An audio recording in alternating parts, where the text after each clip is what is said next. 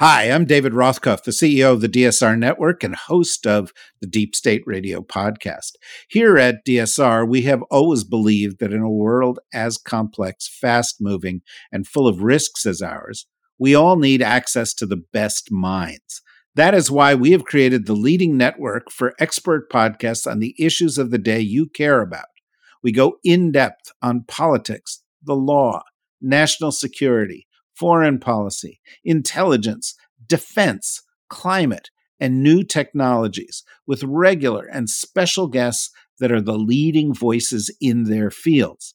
We also offer daily updates on global news, our DSR Daily, and on a key story of the day through our partnership with the New Republic. That is why over 1 million times a month, people like you choose to spend time with our hosts and guests. Membership is what supports this, and members get special benefits, including bonus content in virtually all of our podcasts. It's a big deal, and it's a good deal. Our monthly membership price is going to go up for the first time in our history on March 1st. So now is the time you can lock in our founders rate of just $5 a month. To do so, go to the DSRnetwork.com and click on membership. It's that easy, but don't delay.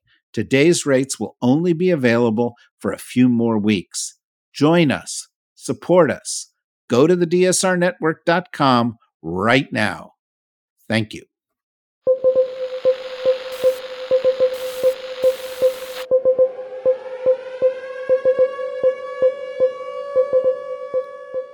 Hello, buenos dias, guten tag. Welcome to the DSR Daily. I am one of your hosts, David Rothkopf, joined by two other hosts, Chris Cotnor. How you doing, Chris? I'm doing well, thank you. Excellent. Riley Fessler. How are you today, Riley? Pretty good. What's the top of your hit parade today, Chris? A potential promising development in the Israel-Hamas war. Hamas has offered up a ceasefire plan to pause the conflict in Gaza for 4.5 months. Not exactly sure why 4.5 months is sort of the magic bullet, but we'll take it. The plan was proposed after Secretary of State Antony Blinken visited with Egypt and Qatar, and now he's in Israel to further these discussions. And all kidding aside, this is a positive development if we can actually get this done. It seems like 4.5 months could easily lead to, more bloodshed, or, if they actually adhere to it, to a truce. So I'm curious of your thoughts on that, David. Well, I mean, it's all part of a process. There are negotiations that are going back and forth, between the Israelis and Hamas, with intermediaries like the Qataris, and there are other actors who are involved who are trying to, like the Saudis and others, all of whom Blinken has been talking to. CIA Director Bill Burns has been talking to them. Other folks from the White House, and I think, there is some appetite on both sides to get to some kind of a ceasefire, temporary. Will it solve the big problems? No. Is there a strong possibility that, it gets broken for some reason or another? Yes. But if the hostages, those that remain alive, can be brought home, and if it can provide any respite, and that can provide some kind of humanitarian relief and avoid the kind of catastrophic consequences we've been speaking about, it's a positive, and it would represent a real, breakthrough for diplomacy in this part of the world, and I think will be hugely to the credit of the people who've been working on it, including those from this administration. But we shall see, because any kind of breakthrough of that sort might be seen in Israel as a chance to have an election, and that's certainly not something that Netanyahu wants. It won't lead anywhere unless there's new leadership for the Palestinians, and that's not an issue that has been resolved quite yet. So, all in process, everything must be taken with a pillar of salt, but we watch it closely. Can I ask a follow? Yeah, sure. Yeah, follow-up question is what's our view on Qatar? It seems like they've been involved in lots of these discussions over the past, several months. Well, I mean, the Qataris have a relationship with Hamas, and so they act as a kind of interlocutor. I think there is, some skepticism of them because they're trying to play both sides of this issue. They have provided funding for Hamas and so forth, which they say they do with the blessing of the Israelis, and they have done it past with the blessing of the Israelis. But I think in this kind of negotiation, the U.S. approach has been, let's take all the help we can get, and um, sort of to take a page out of Ronald Reagan's book, Trust but Verify. Be there's many visible and not so visible relationships, alliances, ties that lay beneath the surface, which is why this is such a diplomatic thicket. Riley? Well, Nikki Haley made history in Nevada last night by being the first presidential candidate in Nevada's history to lose to no one. Yeah. Associated Press reporting with 88% of the vote counted that none of these candidates won 63.2% of the vote. So this was an option that Nevada kind of introduced in 1975, but Nikki Haley has the great honor of being the first presidential candidate of either party to actually lose to the option. None of these candidates. So as a reminder, Donald Trump was not on the ballot. Exactly. Right? So as a reminder, Donald Trump was not on the ballot, and as such, the Republican Party kind of disavowed this election. So the results are technically meaningless. They're going to rely on a caucus instead, but it is a pretty brutal defeat for Nikki Haley as someone who's still trying to be seen as a viable alternative to lose to an empty field, essentially. But your thoughts, David? If I were a Republican, I'd be voting for none of the above, too. In fact, I think, frankly, we should seize this opportunity and get none of the above onto all of the Republican primaries. But it doesn't bode well for Nikki. But Nikki's just going through the paces. She's pretending. I don't know what she hopes to get out of it. 2028. I don't know. The Republican Party is kind of moving on. Trump yesterday nudged out Ronna McDaniel, the chairman of the Republican Party. And she said, well, I've been thinking about this for a long time, which some gullible news organizations ran with. But of course, Trump wanted her out, wanted a change because, things were looking pretty chaotic beneath the hood for these guys. And this primary is just one more example of that.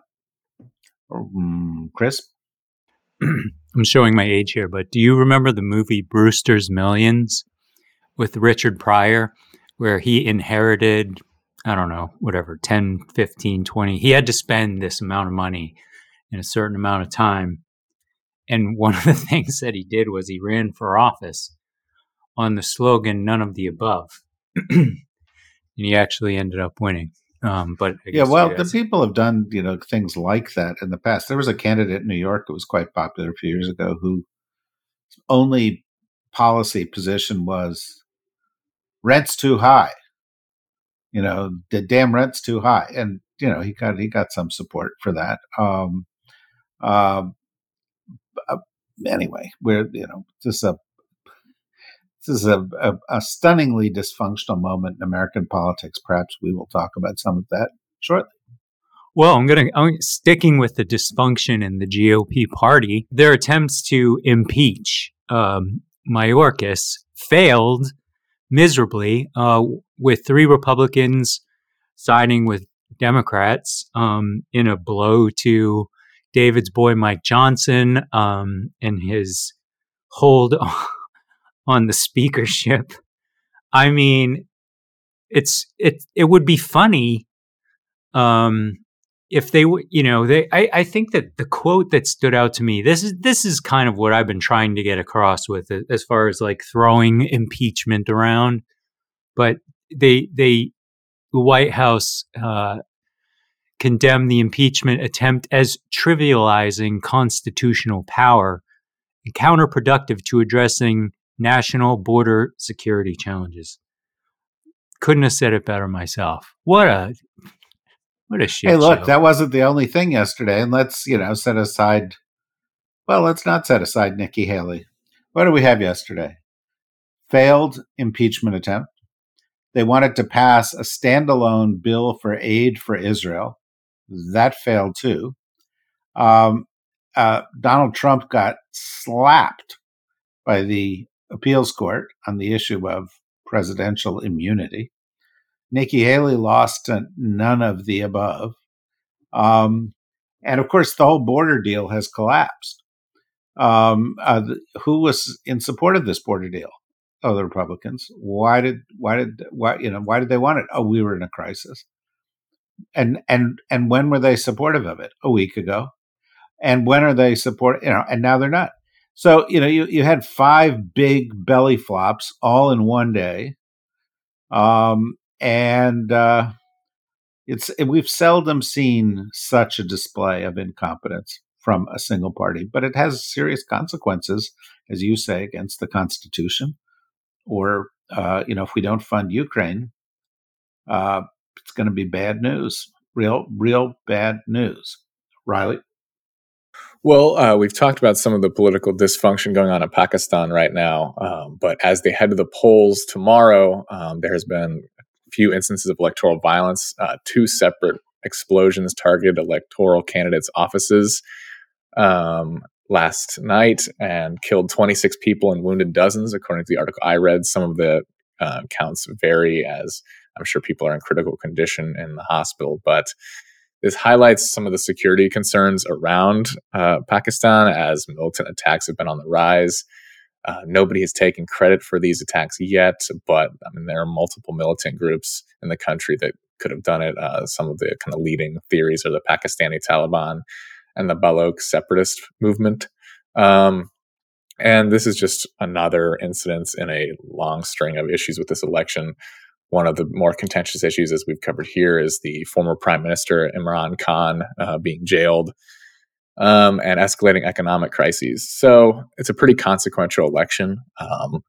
And, I think we'll probably see a few more instances of violence in the coming hours ahead of the polls.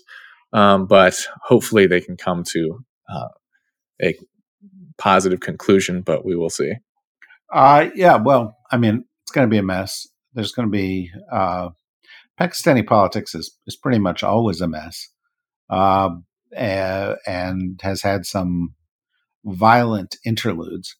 This does not bode well for future stability in Pakistan. Chris? Well, guys, we may find out at some point what happened with the Nord Stream pipeline that exploded in September 2022, but we won't be finding that out from Sweden, as they've concluded their investigation, citing they do not have jurisdiction over the investigation, and instead are leaving the rest of it to Germany and Denmark. I like to imagine that some guy was on a ship or was starting to be told, "Hey, guess what? You're leading this project to investigate the Nord Stream pipeline." And he's like, "Fuck this! I'm not doing that." And Sweden essentially said, "Yeah, good idea. We're not going to move forward with that investigation." Hopefully something will come of it. Germany and Denmark will continue. Sweden has turned over evidence to Germany and Denmark to continue this investigation. So, we're a year and a half off of that explosion, and we still don't have answers. Maybe the GOP should head up investigation. Yeah, exactly. Well, that'll get us there just as fast as we seem to be proceeding. Riley? Well, it is official that Tucker Carlson's trip to Russia has resulted in an interview with Vladimir Putin. This is kind of what people speculated, but the Kremlin has confirmed, and they have released some pretty amazing quotes to go along with it. Dmitry Peskov said, quote, "When it comes to the countries of the collective West, the large network media, TV channels, and large newspapers can in no way boast of even trying to at least look impartial in terms of coverage," with the implication there being that Tucker Carlson is in fact impartial, which of course we know he is not.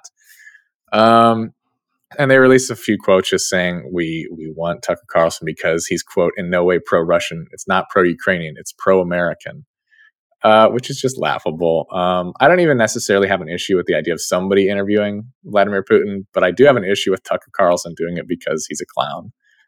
So I'm really curious to see this interview. I'm sure it'll be an absolute shit show. I'm sure the journalistic term for it was like fellatio. I mean, we've already gotten some sense out of, that he, it's just kind of softballs delivered to Putin. And I suspect that's the totality of the whole thing. That's why they gave it to Carlson. And, everybody knows what the attitude of the Russian government is towards the truth and towards the media.